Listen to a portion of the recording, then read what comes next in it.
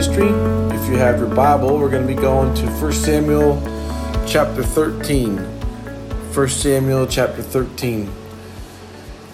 So as you travel there, let me kind of get you caught up as you kind of walk through the book of 1 Samuel. Last time we talked about 1 Samuel's integrity and the opportunity to encourage, as Samuel encouraged those people, if you will fear the Lord and serve him and obey his voice and not rebel against the commands of the Lord, then God will be with them. And so now you're at 1 Samuel chapter 13, and the Philistines have gathered around the nation of Israel, and they have a large number in their army. And so now Saul is waiting on the prophet of Samuel to come and give advice and wisdom. And as they consider this battle, they're extremely outnumbered. If you pick it up in verse 6 or verse 8 of chapter 13, he waited 7 days, the time appointed by Samuel. But Samuel did not come to Gilgal, and the people were scattering from him. So Saul said, "Bring the burnt offering here to me, the peace offering." And he offered the burnt offering. So you've got a large number of Philistines against a small number of the nation of Israel. You've got 7 days of the nation of Israel. Their eyes are on the enemy, concerned, overwhelmed, burdened. The leader Saul, as well as seems to be, seeing the things that are around him.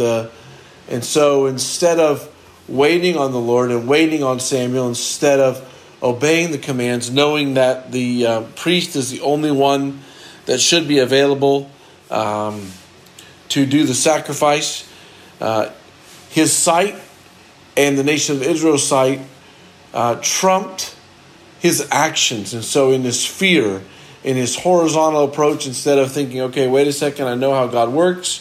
I know my God is a God of miracle. I know my God is in control. He continues to look around, and he decides to go ahead and offer the sacrifice. And of course, the way God works, he's going to give Saul that opportunity, even though he's encouraged him to trust him. He's encouraged the nation of Israel in chapter 12 that God is a mighty God. The nation of Israel is scattered and they're afraid.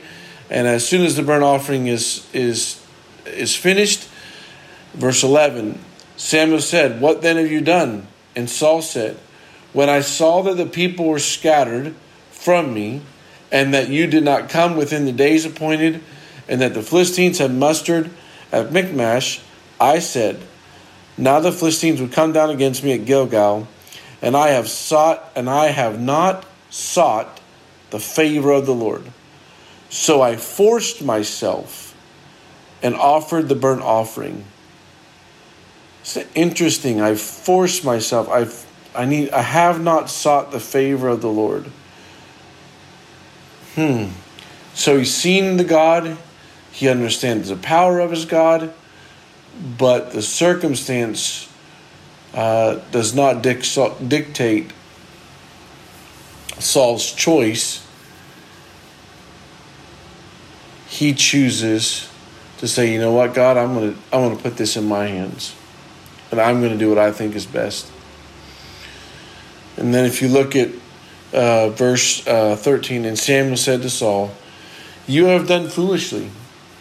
You have not kept the command of the Lord your God with which he commanded you.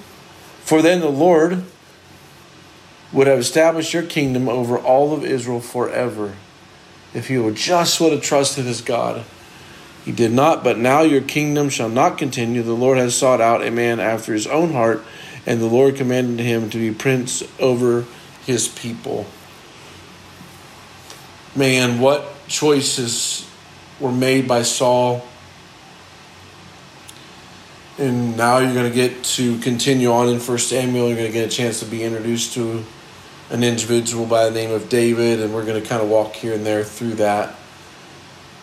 And I know there's a lot going on in your lives today, and there's a lot that you see horizontally. And I just want to encourage you to trust the commands of your Lord. Trust his word, that he's never going to leave you, he's never going to forsake you. That you're not alone. Life is just temporary. Man, there's so many. We could spend hours just walking through one after another, things that God has commanded us, and where we're to temptation to what we see is around us, and so I encourage us not to be, not to waver, even though the waves are getting higher, things are not making sense.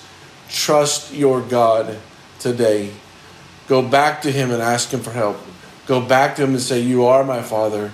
I have seen your mighty works. I know who you are, and I want to continue to trust you in the midst of the storm." Do not keep your eyes on the waves. Look up. Your help comes from there. So, Father, thank you for this opportunity to look at 1 Samuel chapter 13.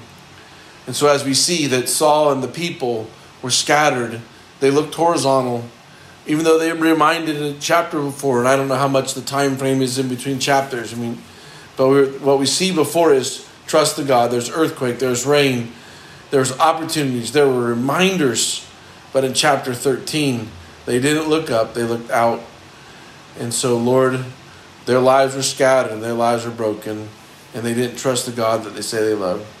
So, Lord, I know today that there's lots of people that will look out their windows today. They will look horizontal, and their lives are broken and things are crazy. I encourage you, as you listen, to look up. Your Father is there. He knows exactly what's going on. You can trust Him in the midst of the storm. Father, thank you for 1 Samuel chapter 13. May we apply this, looking up, not looking out, to our lives. In your name we pray. Amen. God bless you. Thank you for joining us for Let's Talk. You have a wonderful day.